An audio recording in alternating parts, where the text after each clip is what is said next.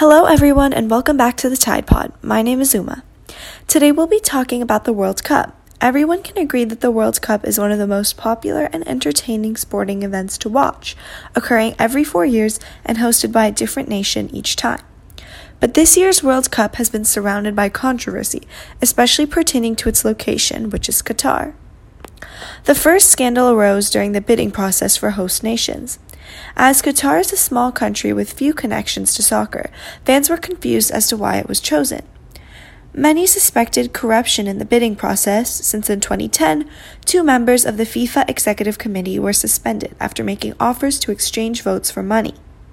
In 2020, an indictment was filed which claimed that FIFA officials received payments to support Qatar's bid. Qatar and FIFA have both denied any corruption in the bidding process. The second controversy regarded the change in scheduling of the World Cup, which was moved from its traditional time in summer to November and December. This caused massive scheduling shifts in European soccer leagues, who had to go on a 2-month break in order to accommodate the new timing. NPR's Becky Sullivan also writes that the new schedule causes a large strain on players.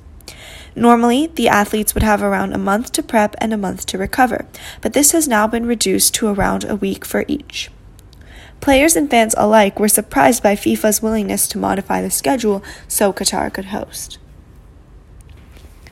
Another scandal has been related to the death of migrant workers in Qatar while the stadium was being built. Approximately 6,500 migrant workers, primarily of South Asian descent, have died in Qatar since it was announced to be the 2022 host. Many media outlets have agreed that the Qatari government has failed to adequately investigate these deaths, although the government has pledged to enact new safety measures for the migrant workers.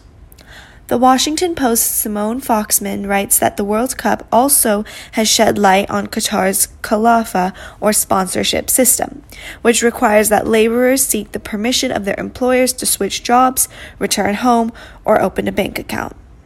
Many would argue that this selection process in itself is not entirely sustainable in the true sense of the word, but incidentally, there have also been concerns raised about the environmental aspect of establishing such infrastructure.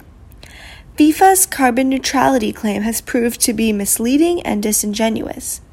Mike Berners-Lee of Lancaster University has disproved FIFA's declaration that the 2022 World Cup will have a carbon footprint of 3.6 million tons. His projection details that of a carbon footprint over 10 million tons. Accounting for 51.7% of FIFA's estimation is encompassed travel, especially the fans' flights for which there was a pledge to offset the ticket holders' emissions.